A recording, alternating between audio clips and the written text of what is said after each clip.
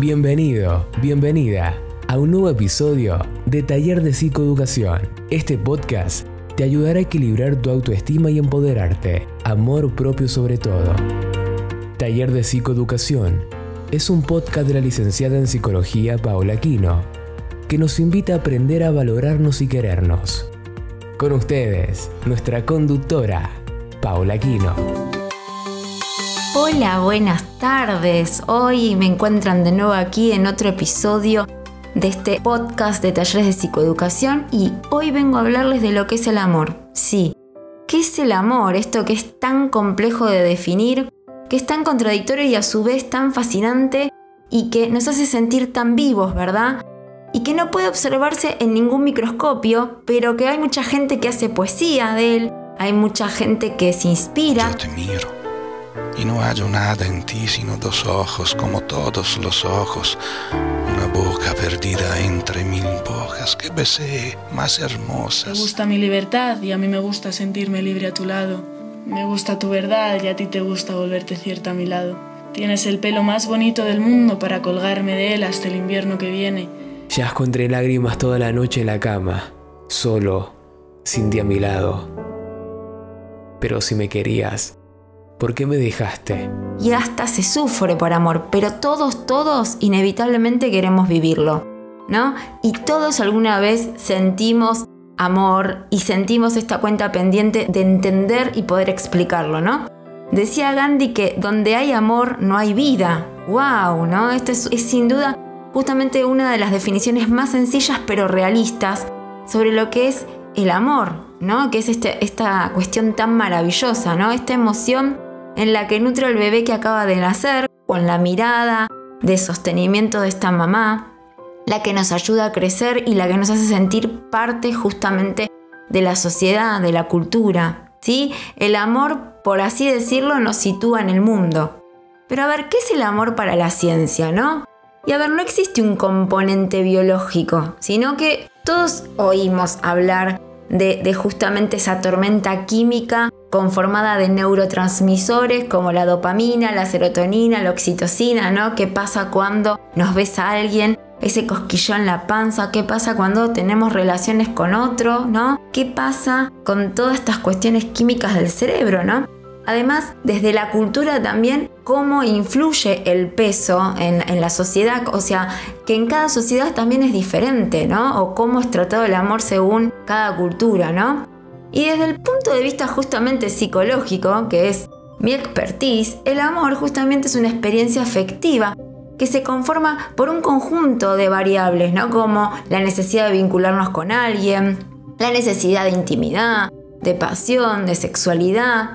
Y todo eso, todos esos principios o esto que yo les vengo nombrando, se ven reflejados en una teoría, ¿sí? De Robert Stenberg, ¿sí? Les voy a hablar un poquito que él hablaba como de una triangulación que tenía que ver con intimidad, pasión y compromiso, ¿no?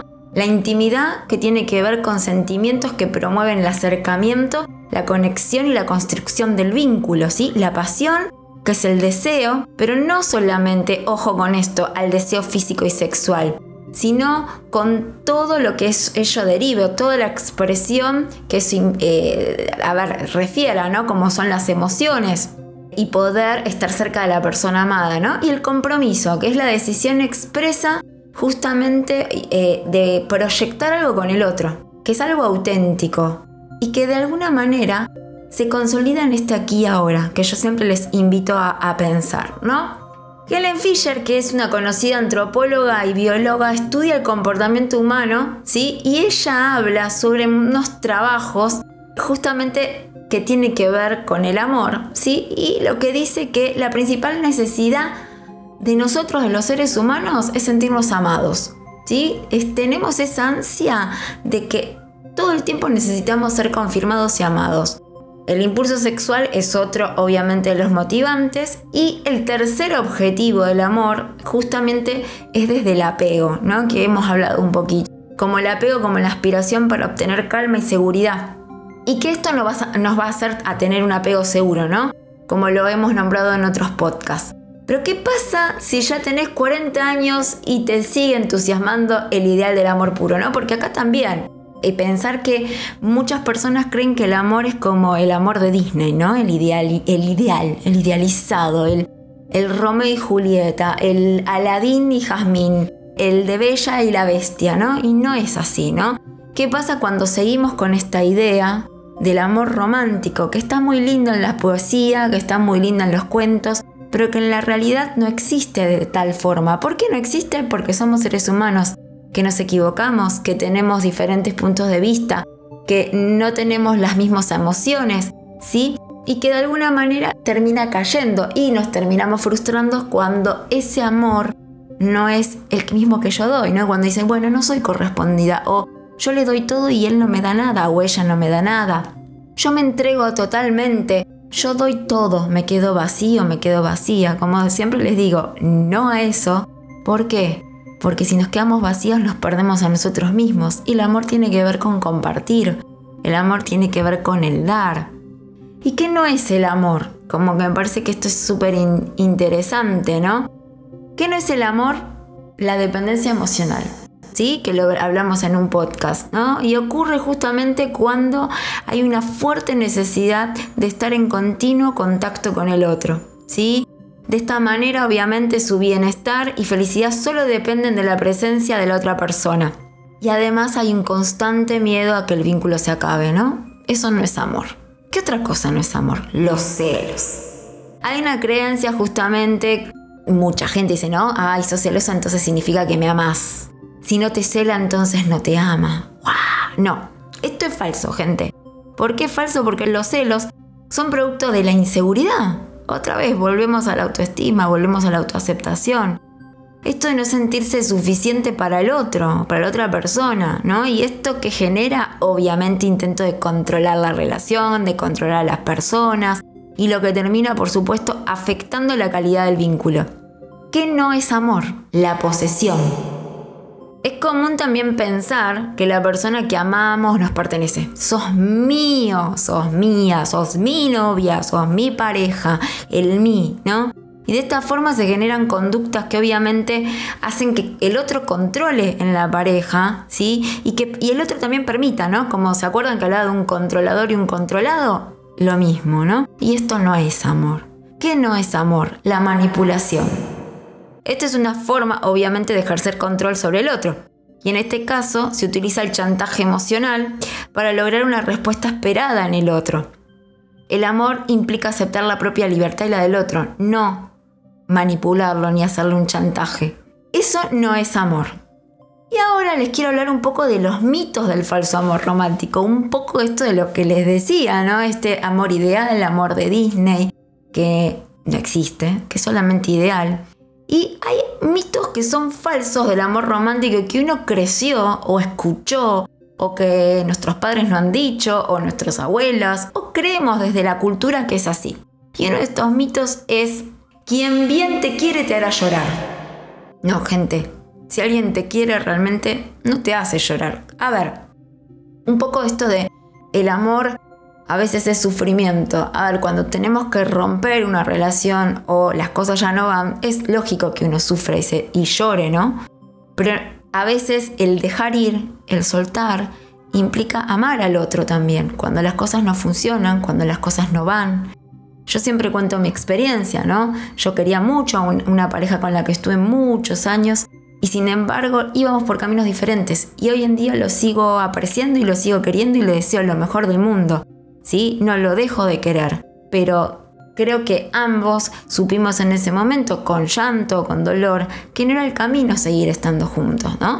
Pero la persona que está al lado nuestro, si nos hace llorar todo el tiempo, señal de alarma.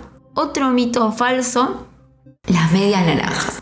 No, señores, no somos mitades. Somos, en todo caso, naranjas completas. En todo caso, podemos encontrar el camino, nos puede hacer acercarnos a una persona que nos complemente, pero no una persona que me complete, ¿sí? El otro gran mito es ser una única persona. ¿Cuántas veces nos pasó, ¿no? Que tenemos esta creencia de yo quiero ser la primera, o como yo lo amé, o como yo la amé no va a haber nadie, fui el único. No, gente, se ama diferente. Con cada persona que uno está, desde la experiencia también se los digo, uno ama diferente. La felicidad solo está en la pareja. No, señores, la felicidad está en nosotros mismos. Depende de nosotros poder realmente buscar, hablando un poco de lo que hablamos en el anterior podcast, ¿no? De la felicidad.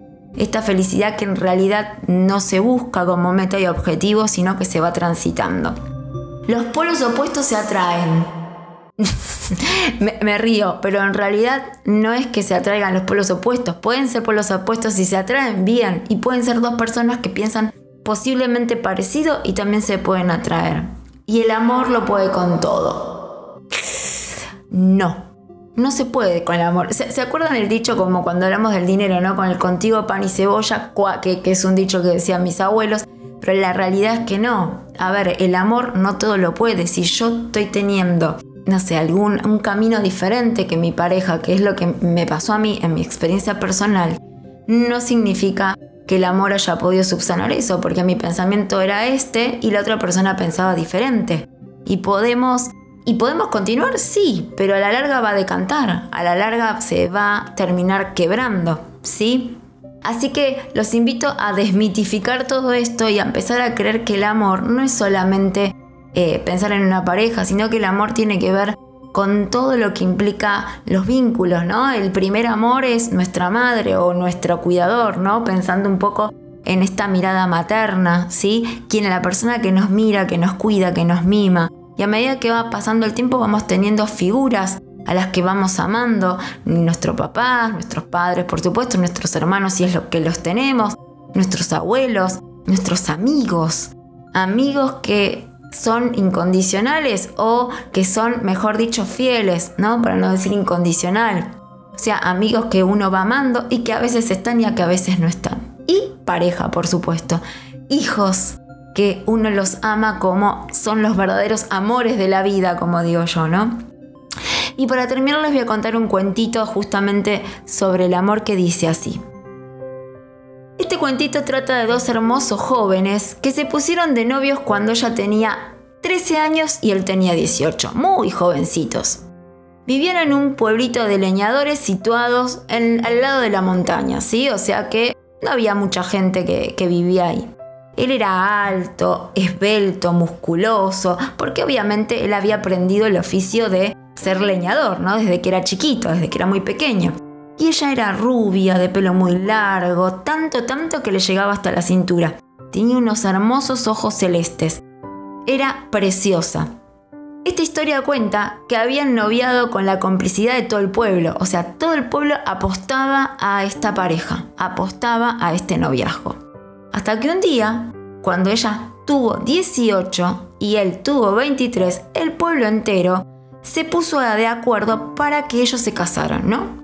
Medio feo también, ¿no? Que la gente un poco, si bien ellos se querían mucho, como que el pueblo, ¿no? Instigara ahí un poco a que se casaran. Les regalaron una cabaña con una parcela de árboles para que pudieran trabajar, para que él pudiera trabajar como leñador. Después de casarse se fueron a vivir allí y todo estaba perfecto, todo estaba en armonía, todo giraba a su ritmo, ¿no?